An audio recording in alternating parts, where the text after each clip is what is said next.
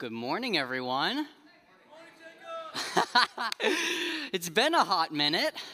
My name is Jacob. If we haven't met, I get to serve here as the youth pastor, but you also might know me as the one from the chili cook-off with the bullhorn that came in here and started yelling at you guys. So I considered using the bullhorn this morning to preach the first part of my sermon, but then I couldn't find it. Someone has usurped the bullhorn from me, and so it leaves me no other choice but to buy my own bullhorn and come back better than ever. No one will thwart me. So Pastor Paul is away with his family today, so he invited me to write up a little message for you guys to share this morning, and I'm excited to do it. I'm honored to be here. Today we're going to be continuing our journey through the writings of Luke, specifically looking at the work of God's Spirit in the adventures of the first generation of the church. But before we open the scriptures, I want to bring you into a moment, a story from my life that gives me chills and shudders every time I think about it. It kind of haunts me. You know those memories that you're trying to go to sleep and the thing that keeps you awake is that thought, that picture, you in that scenario? Okay, so this is one of mine. I'm letting you into a vulnerable moment. It's like I'm bringing out the therapy couch. I'm going to lay out, and I'm going to tell you all my woes. There you go. Oh yeah, I have drawings for today, so that's gonna be fun. Thank you. So I'll begin telling you my woes. It all started when I was 16 years old. One morning in 2015, I was sitting over here on the right, as I always do with my family, and they decided that to announce from the stage that they were going to be holding a summer missions trip to Mexico. Now, they announced that they were going to be holding this. I am not the traveling type at all. If I could stay in my apartment for the rest of my life, you would get no argument from me. I'm not the traveling type, but somehow my dad, who's sitting over there right now, as he has for the past 11 years, somehow my dad was able to coax me into going with him on this trip. So we started attending the meetings, we started to get ready, and this was really my first time out of the country. I remember having to go and get a passport picture taken because I didn't have a passport up until this point. So here's a picture of what I would have looked like. My dad's with me. This is what a picture of what I would have looked like at 16 years old. I'm aware I look like I'm 11. I'm aware. It was a dark period of my life. But I promise you I was old enough to operate a motor vehicle, and that's scary. The main thrust of this missions trip was to connect with some of the locals and to help them with some projects around the area. So, for instance, my team went to go repaint the local orphanage, and then we held a little carnival there for the kids. So that's us with the popcorn machine. We had a cotton candy machine. We had all these games. We had face painting. It was a ton of fun, and before we left for the trip, my role in all of this was to prepare some simple card tricks and other magic illusions that I could use to impress the kids at this carnival. So before we left on the trip, I went with my friend Isaiah Shields. Some of you know him. He was on this trip with me. We both went to visit Pastor Rudy Tinoco, who is the lead pastor at Old Town Church, which used to be Sonrise Forest Grove. And many people know that Rudy, in addition to being a pastor, is also an illusionist. He performs small gigs and stuff like that, so he graciously set aside some time to help us learn some simple magic tricks that we could take with us on this trip. Now, I took my job very seriously. I spent hours polishing and perfecting my moves. I tried them out on my family, and I was getting confident. On the 20-hour van ride down, I spent several more hours fidgeting with my deck of cards, trying to make sure it looked perfect. With my fake rope and my foam balls, I was determined to astonish, shock, and amaze. I was transcending mere mortals. Nothing could stop me from becoming the next David Blaine. So when we finally arrived, we began holding this carnival, and I could feel myself starting to sweat. And it wasn't because it was hot outside. It was because I realized that there was a pretty massive language barrier, and no one explained to these kids that this sweaty 11-year-old was going to come up and try to perform feats of sorcery with them. So it looks like I'm coming up and trying to just start a game with them, like some sort of card game. It fell flat completely. But my fascination with magic kind of started at that point. So fast forward to after the trip, I was determined to continue defying the odds. The Disney Channel had told me to follow my heart, and my heart craved the shock and awe of the crowds. So I went to work looking up all the magic tricks that I could on YouTube and learning them as best as I could. I learned how to throw cards, I learned how to palm cards, I learned how to false cut and how to double lift and all those cool things, and I was becoming legendary.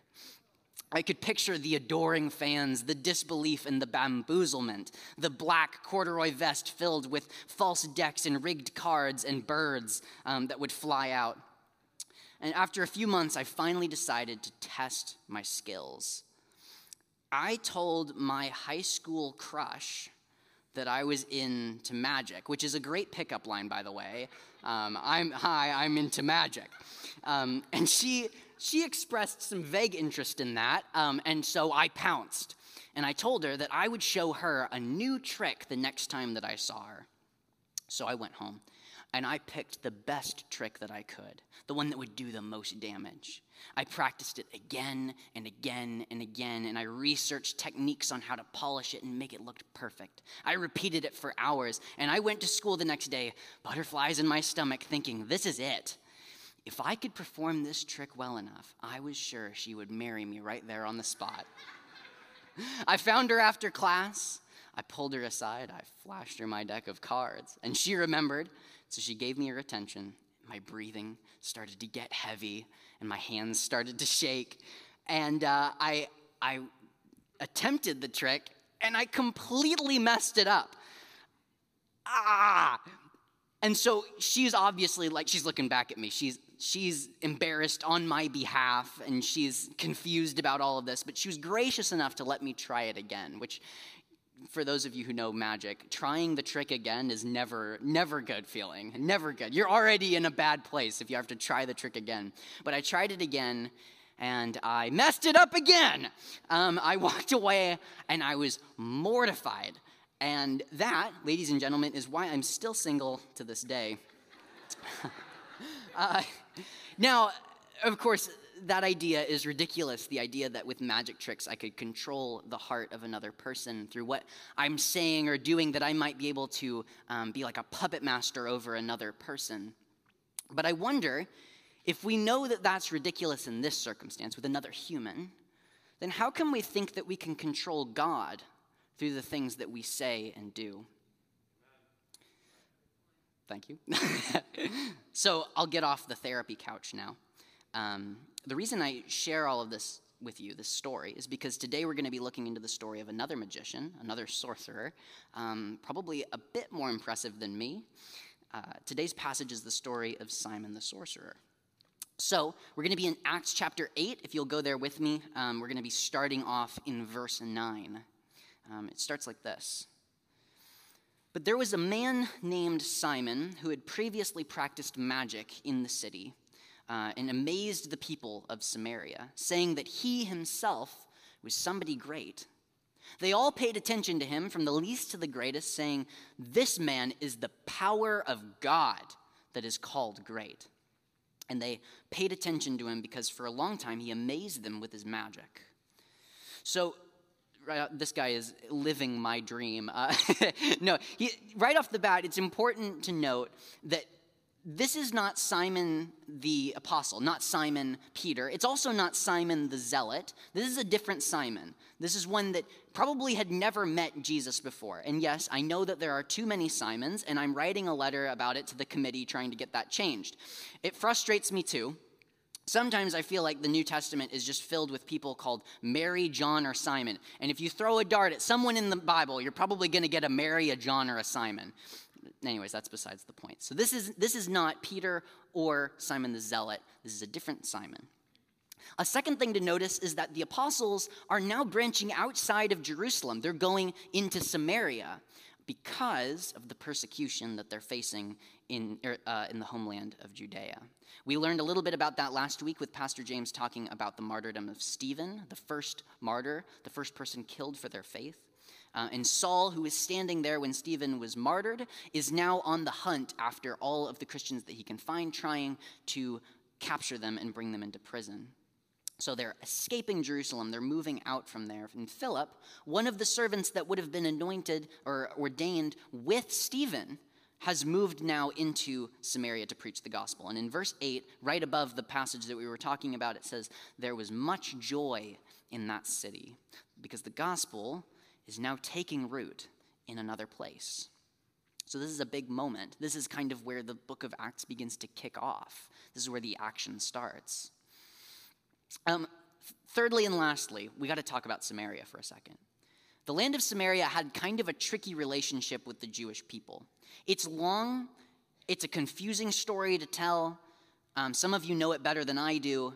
Some of you may not have heard any of it at all. So I'm going to give you kind of the 30,000-foot view of what happened between Judea and Samaria. When the kingdom of Israel had split about 1,000 years before this, because King Solomon's kid was being a jackwagon, it split into the 10 northern tribes, which would be called Israel from then on. And then you have the 2 southern tribes, which are called Judah, and for the rest of time. Now, both Israel and Judah ended up getting captured. They ended up getting invaded and conquered by different people groups. Different people, different groups of people, different empires conquered the 2 of them, but they both ended up going into exile. So during their time in chains, the northern Israel, the 10 tribes up top, started to give in to some of the Greek and pagan influences that were bombarding them during this time. They started to give in, they caved a little bit, and they started assimilating some of these ideas that would have been foreign to the Israelite faith. Whereas Judah, the southern tribes, they tried their best to reject the influences of these pagan bombardments, you could say, and to keep their story and their devotion alive and pure. So by this point in history, the Jews looked down on the people of Israel, or what's now called Samaria, because they saw them as kind of like half-bloods or traitors. They were like a diluted, watered-down version of a Jew. And this kind of makes sense of why the sort of pagan, sort of Jewish Samaritans were taken in by this magician named Simon. If Simon had been doing his thing in Judah, he probably would have been severely punished or maybe just kicked out of the land entirely. But in Samaria, the people were more open to other strains of spirituality, worshiping other gods, other ideas. Now, they still would have said that they were the chosen people, chosen by the God of Israel. They just figured that the relationship that they had with the God of Israel was a little bit more open. So this Simon guy comes around and he starts pulling coins out of people's ears. And people start thinking, maybe this guy is the walking, breathing, handkerchief disappearing embodiment of God's great power. The passage goes on in verse 12. But when they believed Philip, so Philip has gone into Samaria, when they believed Philip as he preached good news about the kingdom of God in the name of Jesus Christ, they were baptized, both men and women. Even Simon himself believed, and after being baptized, continued with Philip. And seeing signs and great miracles performed, and this is the key, he was amazed. Did you notice the reversal of roles there?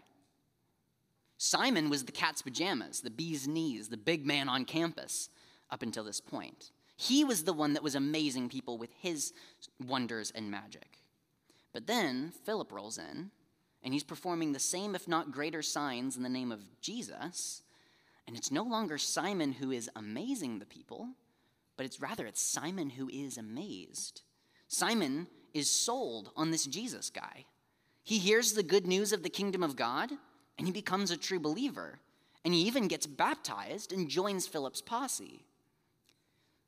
Things are looking up for Simon, who used to be called the sorcerer. Then we hit verse 14. It says, "Now when the apostles of Jerusalem heard that Samaria had received the word of God, they sent to them Peter and John, who came down and prayed for them that they might receive the Holy Spirit. For he had not yet fallen on any of them, but they had only been baptized in the name of the Lord Jesus." So the headline gets back to Jerusalem about Samaria receiving the gospel, and they decide to send in the big guns. Peter and John, 2 of the apostles closest to Jesus, pack their bags and they head for Samaria so that they can pray for the Spirit to fall. Now, this is a complete shift in the apostles' attitude towards the Samaritans. If we jump back into the book of Luke for a moment, we'll see the same John who's now walking with Peter to go to Samaria to pray that the Spirit falls on them. That same John we'll see with his brother James asking for something very different to fall on the Samaritans. Some of you know where I'm going with this. Let's take a look at Luke chapter 9. Verse 51 says, "When the days drew near for him to be taken up, him being Jesus, he set his face to go to Jerusalem, and he sent messengers ahead of him, who went into and entered a village of the Samaritans to make preparations for him. But the people did not receive him because his face was set towards Jerusalem." So the locals find out that Jesus is moving in towards Jerusalem, and they're like, "We don't want anything to do with you." And that kind of highlights the rivalry that's going on between Jerusalem and the Samaritans, right? And when his disciples, James and John, the same John that's going to Samaria now, when his disciples, James and John, saw it, they said, "Lord, do you want us to call down fire from in heaven to consume them? Do you want us to tell fire to come down and consume them?" But he turned and rebuked them, and they went on to another village. So when Jesus is around, these guys want to call fire down on the Samaritans. And now the same guys want not fire, but the Spirit to fall on the Samaritans. Is that a coincidence? I think not. But anyhow, we'll move into another weird part of the passage. The text says that they were all baptized in the name of Jesus, but that the Spirit hadn't fallen yet. What does that mean? Why hadn't the Spirit fallen on them yet? I'm not really sure. This is a puzzling moment, a puzzling little mention, and it doesn't receive a lot of explanation. In fact, it doesn't seem like the author, Luke, necessarily wants us to know. I have a theory for how we might read this, but I'm going to kind of rabbit ear this and come back to it later. So we'll come back to this. Let's go on to verse 17. "Then they laid their hands on them," they being Peter and John, "and they received the Holy Spirit. Now, when Simon saw that the Spirit was given through the laying on of hands, of the apostles' hands, he offered them money." Oh, Simon. "Saying, 'Give me this power also, so that anyone on whom I lay my hands may receive the Holy Spirit.'"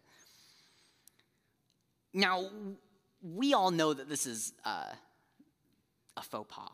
We all recognize that this is probably not the best move to make. Simon basically just attempted to bribe the apostles to give them the Holy Spirit, or give him the Holy Spirit as like a tool or a gimmick. Yikes. But put yourself in Simon's shoes. Simon had lived his life up until this point using dark powers and deceitful tricks to get people's attention on him. And at this point, he's been a Christian for all of what, like 2 weeks? At this point, he's just going back to what he knows how to do. He's going back to work. He's buying another magic trick for his shows, or he's talking to another shaman that can give him a spirit that will go with him as he performs. It's clear that even though he believed the gospel, and even though he was baptized, he just hadn't really understood what God he was messing with here. So Simon Peter looks at this other Simon, and he doesn't pull any punches in his response. Take a look at what Peter says. But Peter said to him, "May your silver perish with you, because you thought you could obtain the gift of God with money. You have neither part nor lot in this matter, for your heart is not right before God. Repent, therefore, of this wickedness of yours, and pray to the Lord that, if possible, the intent of your heart may be forgiven you. For I see that you are in the gall of bitterness and the bond of iniquity." Oof. You can probably picture the fire in Peter's eyes as he practically puts Simon in a timeout. Peter is really laying into him here. But I think behind the harsh and nearly mean language that we see Peter using here towards Simon, we have to hear the anxious pleading of a man who has denied Christ himself. Peter was no stranger to misunderstanding Jesus. Peter had himself made a couple of slip-ups when trying to wrap his head around the upside-down king of the upside-down kingdom. Maybe we should read these words less as the scolding of an angry parent and more as the desperate warnings of a man who's already stepped on that bear trap before. Peter sees that Simon is in the gall of bitterness and the bond and is bound to iniquity. Or in other words, that Simon is on thin ice and that he's still tied to his sin. And he tells him, therefore, to repent. Remember what Paul talked about a couple of weeks back. To repent, to follow after, to rethink, to turn around, and to pray to the Lord for forgiveness. I think it's important for us, in looking at the dynamic here between Peter and Simon, to recognize that this is instructive for us. When we see a brother or sister in need, not in need, in sin, which is a need, they need repentance. When we see a brother or sister in sin, it isn't loving to keep quiet. It is your business. Not for gossip, not for putting them down, not for getting a leg up over them. That's all Pharisee stuff. But for warning them and for keeping them from stumbling. Because you can't say what Cain said of Abel when God confronted him. You are your brother's keeper. You are your brother's keeper. So anyways, we'll move on from there. Simon is shocked by Peter's response, as I think any of us would be, and changes his tune right quick. He says in verse 24, "Pray for me to the Lord, that nothing of what you've said may come upon me."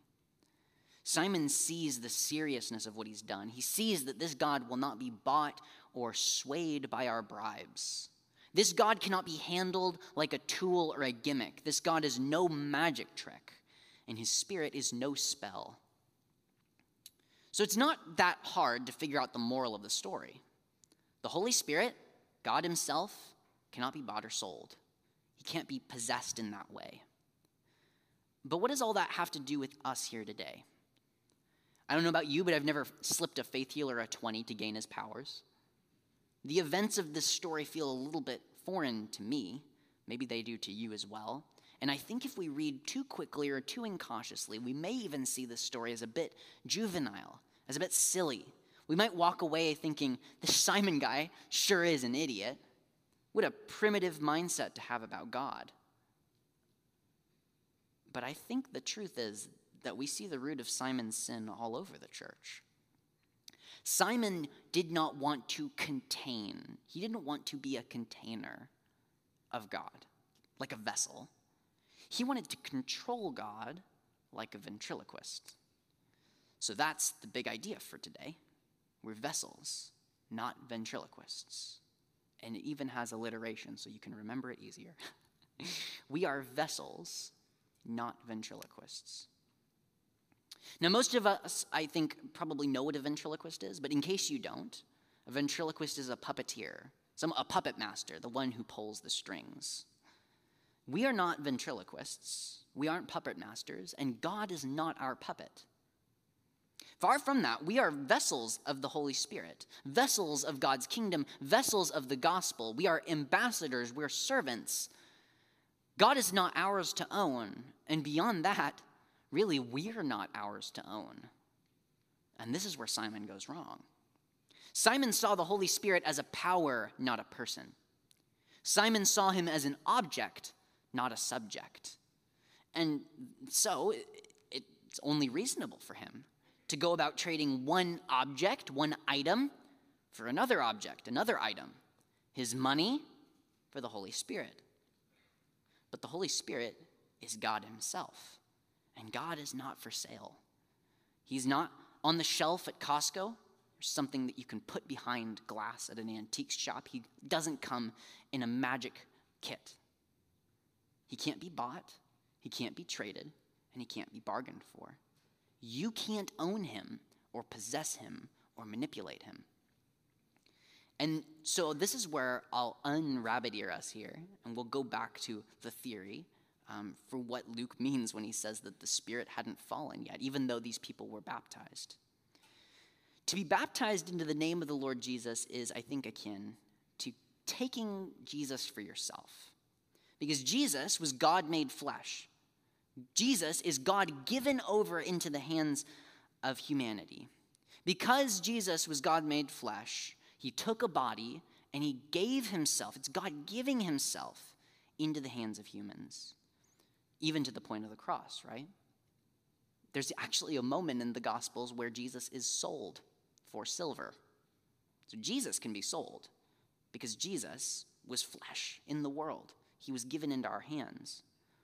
But when the Father sent the Spirit was not meant to be controlled by human hands. Rather, humans were going to be a home for the Holy Spirit, a vessel of the Holy Spirit. Jesus may have been in our hands, but the Holy Spirit had his hands around us. So to be baptized in Jesus' name is like our water baptism. It's to take Christ and his gospel for ourselves. And this is a crucial part of the process of discipleship. It's proclaiming Jesus as your own Lord, as your own deliverer, as your own king. In the first baptism, we take God for ourselves. We hear the good news, we accept the offer of salvation, and we believe, just like Simon did. And our first baptism, our baptism in water, is in our hands. We decide when it happens. It's our decision. But there comes a time in every believer's life, whether at the moment of their baptism or before their baptism or after their baptism, like the Samaritans in this story, when the Spirit falls. And maybe that happens through the church laying their hands on you, or maybe it happens in a quiet moment alone, or maybe that happens in a wild mystical experience. You'll hear stories of all kinds of things happening. But no matter the case, the common denominator, the thing that's true of all of them, is that you can't bring it upon yourself. When the Spirit falls, it's no longer you who are grabbing hold of God. God grabs hold of you. God seizes you, he adopts you, he makes you his own. And from that point on, God may be yours, but only because you are his. You get a share in his household, in his inheritance. He is your God, but only because you belong to him as a servant, as a child. Now, I think the American church really likes the first part of the equation.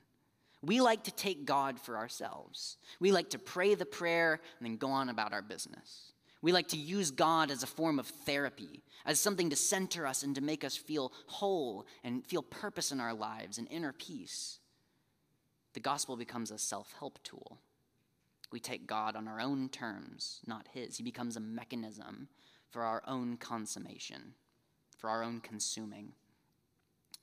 And certainly, there are certain strands that have really abused the power of the spiritual gifts that he's given us, using, for instance, the gift of teaching to earn clout or to gain a crowd, using the gift of healing to make money, using the gift of tongues to exclude people or to seem holier than thou, using the gift of mercy even.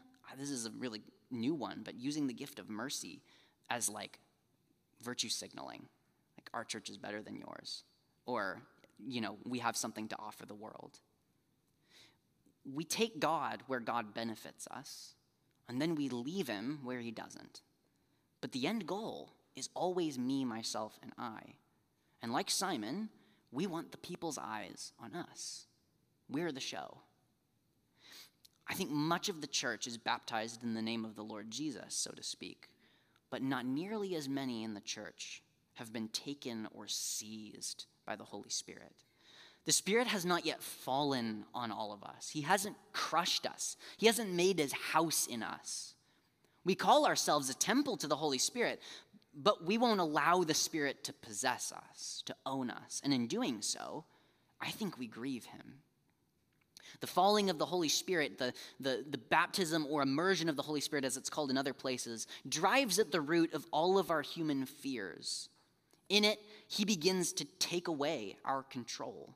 He knocks down our defenses. He vetoes our reservations, and we're no longer our own, independent, deciding things for ourselves. No, we and everything about us is owned by someone else. It's the property of someone else. Nothing is safe. Nothing is sacred. You can't hold anything back. Some of us have tried to. It doesn't work. Everything, every part of us eventually becomes his. Now, maybe my theory is off. Maybe that's not at all what he's talking about here. Maybe the baptism into Jesus and the falling of the Holy Spirit is talking about something entirely different. I'm only 24. I have permission to be dumb. But in the end, this theory is only trying to emphasize the issue that's clear as day in Simon's heart. It's only an emphasis, an extrapolation of what's going on with Simon. And that's clear as day. Simon wasn't willing to be an object of God's purposes. He wanted to use God for himself. But God wants vessels, not ventriloquists. And isn't this basically the sin of the garden? Isn't this exactly what took humanity off course? The fruit was the wisdom of God for the taking. It was the ability to make decisions for ourselves, to know good and evil ourselves. It was the idea of freedom, a godlike freedom. The promise that the serpent made was that the woman would become like God. The serpent coaxed the woman into becoming the potter and making God into the clay, in becoming a ventriloquist with God as the puppet. The root of Simon's sin, the root of much of the sin in the church, is running away from our creatureliness. We run away from the fact that we are not our own. We chase the status of creator, of one who doesn't need anyone else. And in doing so, we have to deny our own creator. Simon wanted the power of God for himself. But Peter responds to Simon by pointing out that he's still chained to his sin, that he's in the bond of iniquity because he thought he could obtain the gift of God with money. And here's where we see the real irony. The very thing that God was pleased to give of his own heart, of his own accord through his church, the very thing that God did not want to hold back from Simon, but that he wanted to give to Simon as a gift, the Holy Spirit, God himself, became a stumbling stone. To pray and ask God for the Holy Spirit is not wrong. In fact, Jesus encourages us to do so and promises that God will give in great measure to those who ask. The apostles come to Samaria just so that they can pray for the Spirit to fall on the Samaritans. The problem isn't the Holy Spirit. Simon went wrong in going from a beggar to a buyer, from a child asking to a merchant negotiating. He thought that he could exchange some money for a tool and walk away with God in a box. Simon went wrong in seeing himself not as a vessel, but as a ventriloquist. And I think that we can fall into the same error.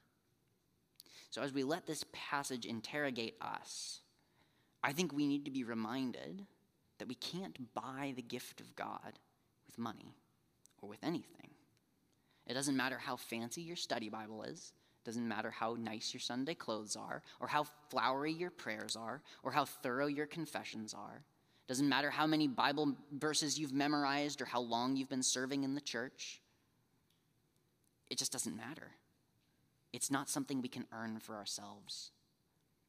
Now, I don't know about you, but just about every day I wrestle with the Simon in me that wants to control God's power for myself, that wants to say the magic words in prayer, for instance, or that wants to use the Bible as a weapon against people that I disagree with, or that wants to force the world to accept my Christianity, that wants to force my culture to embrace me so I don't get persecuted.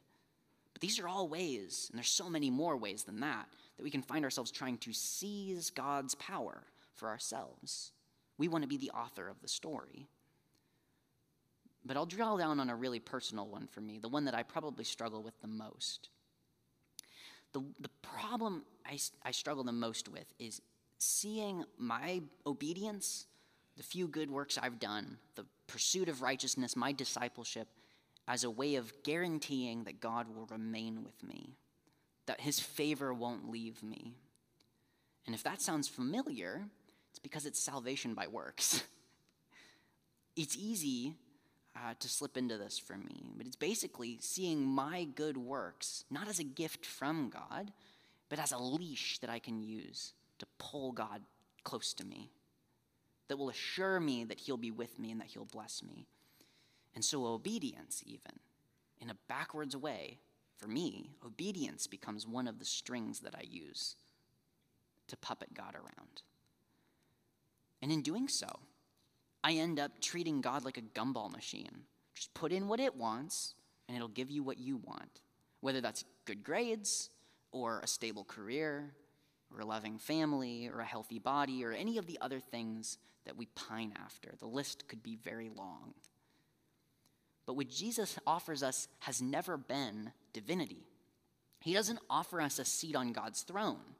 He offers us true humanity, humanity like he lived, in complete submission to the Father.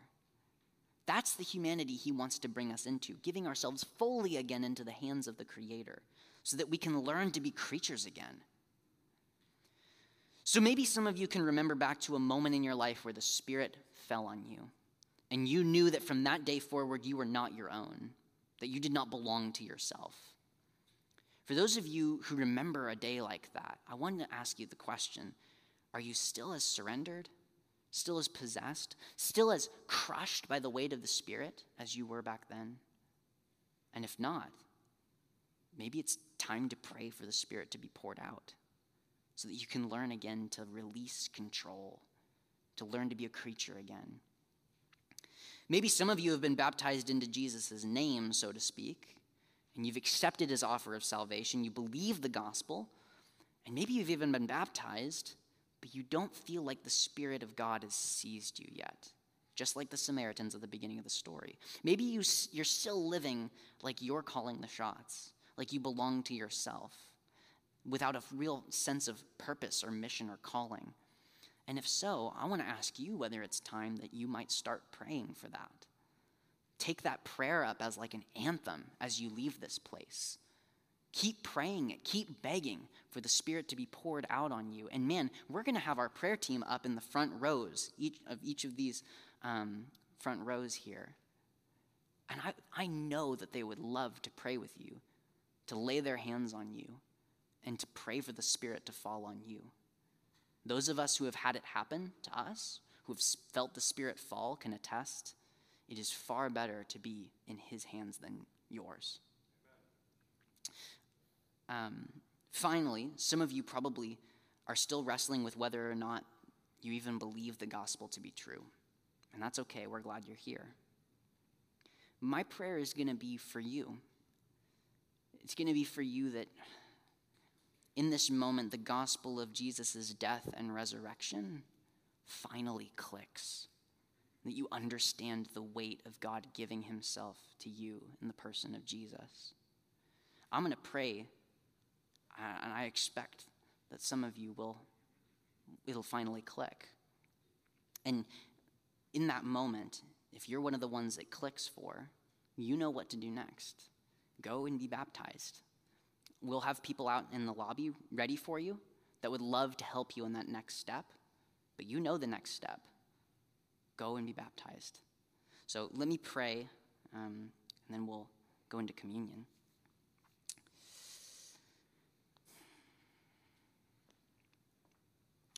Father, at varying stages, each person in this room, I believe, is holding something back from you. And they may not even know what it is yet. I trust that you'll reveal it to them. But each of us are holding something back from you, a place where we want to be God over our lives. We don't want you to be God over our lives. And we may even be trying to use you to keep that area of our life alive in our own control, in our own hands. So whether it's somebody who's not sure they can believe the gospel and wants to hold that doubt for themselves, or whether it's somebody who's been following Jesus for a long time and just has one area they haven't given up, or maybe an area they gave up a long time ago and is back. They're taking control again, Lord. I pray that you'd send your Spirit to free us, that we would know that we are not our own, that you want us to be in right relationship with you as a creator and we as the creatures, because that's the way that life was meant to be lived for us. And so many of our aches and our pains are due to running from that. So I pray that you would order us rightly before you, that you would pull us into that submission, that you would use us as vessels and help us to stop using you as ventriloquists. We ask all these things in the name of your Son, who you gave to us. Amen. Now, as we close, we're going to be celebrating the fact that even though we try and fail to give ourselves over to God fully gave himself over to us in the person of Jesus. Jesus pointed to the bread and to the cup that we're going to be sharing here together as a reminder of his body and blood broken and spilled for us. We're not giving ourselves to a God who is stingy. We're not giving ourselves to a God who's a tyrant who only wants to take from us. We're giving ourselves to a God who's already given himself for us. And this is the remembrance. This is the good news. This is the good news that the Samaritans were overjoyed by. And I want you each, I think the joy is available for us as well. I want you each to feel that. Christ is God-given for you. Christ is the proof that God loves you more than he loved himself. So as you approach the table, I encourage you to go with the question, what am I holding back? What area of my life am I acting like the puppet master, holding control over either an area of my life or God himself? Where am I unwilling to be a vessel? Where am I unwilling to be one who is surrendered and going not about my own agenda, but the one who bought me? So go with that question as we sing.